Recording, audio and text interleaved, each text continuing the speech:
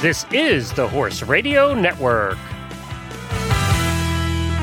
This is episode 1165 of Horse Tip Daily, your almost everyday morsel of helpful hints, useful facts, and practical techniques for horse folks.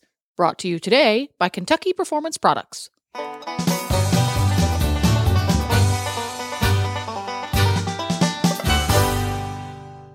Lynn Palm joins the Hit'em crew today for a look at the universality of correct position and aids.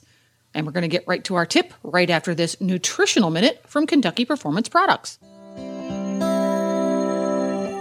This Nutrition Minute is brought to you by Kentucky Performance Products, the company that simplifies your search for research-proven nutritional supplements at kppusa.com.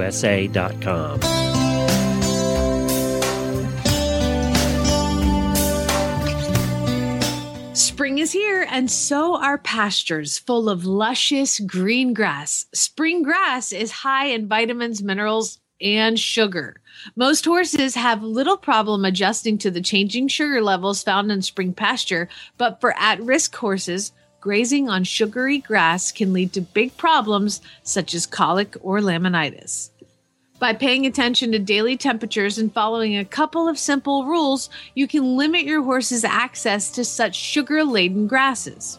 In the spring and fall of the year, limit grazing or stop it completely when daytime temperatures are warm and nighttime temperatures are below 40 degrees Fahrenheit. Under these conditions, the grass produces sugar during the day and it stores it in its leaves. At night, the plant transfers the stored up sugars to the roots and stems to fuel the growth. If the evening temperatures are cold, the grass will not make that transfer and all of the sugar will remain in the leaves where it is readily available to your horse. In the summer, when days are sunny and nights are warm, it is safe to allow grazing in the early morning hours, but it should be restricted late in the afternoon or evening. This is because most of the sugar that was produced the previous day has been used for growth overnight. Therefore, the level of sugar in the leaves is low in the morning. But as the day progresses, the grass once again accumulates sugar in its leaves in preparation for nighttime growth. So later in the day, the more sugar-packed leaves become. Because grass is a great source of essential vitamin E, horses that are restricted from grazing, especially easy keepers and horses in hard work, may develop vitamin E deficiencies. Lack of vitamin E can result in sore, stiff muscles and neurological problems.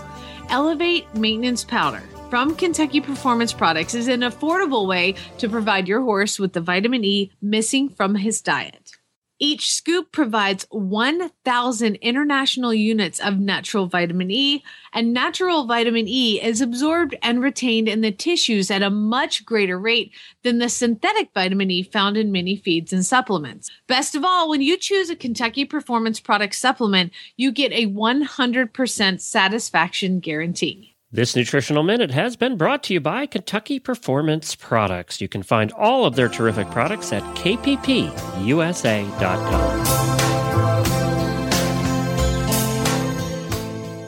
On the three fundamentals that we teach at Palm Partnership Training, it's all about rider's position, which means balance.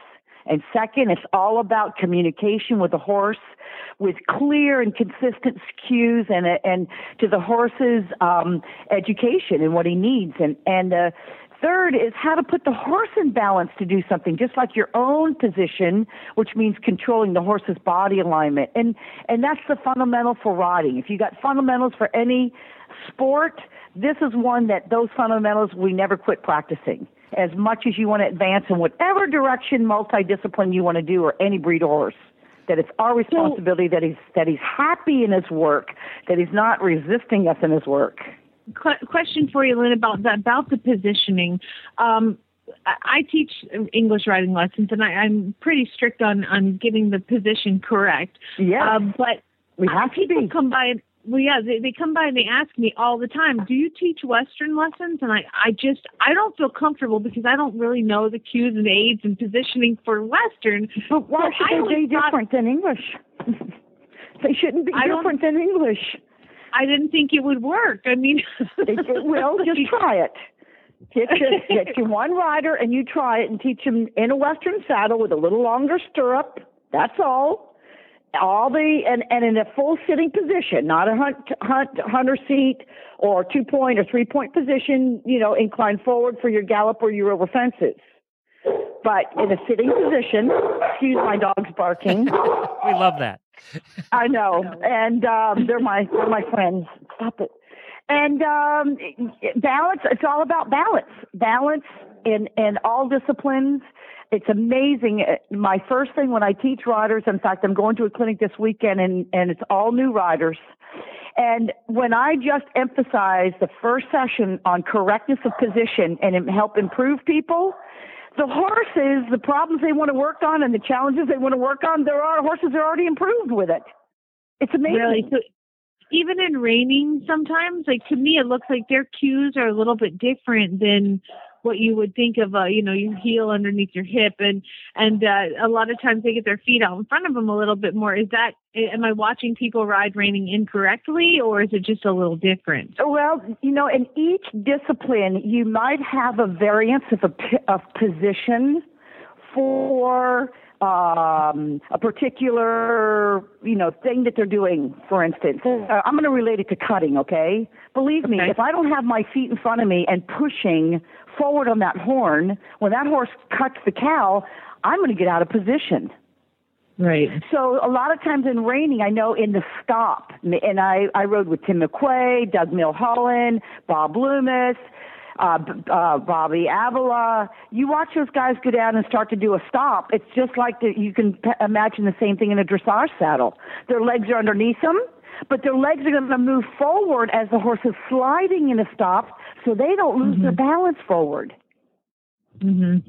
You see, gotcha. So the cues are it's universal. I mean, there's a natural way to cue the horse. It's with our seat, our legs, and our hands. And our leg aids work on controlling from the wither to the top of the tail. The rein aids control from the pole to the wither. Well, and it should be universal for any breed of horse or any riding discipline.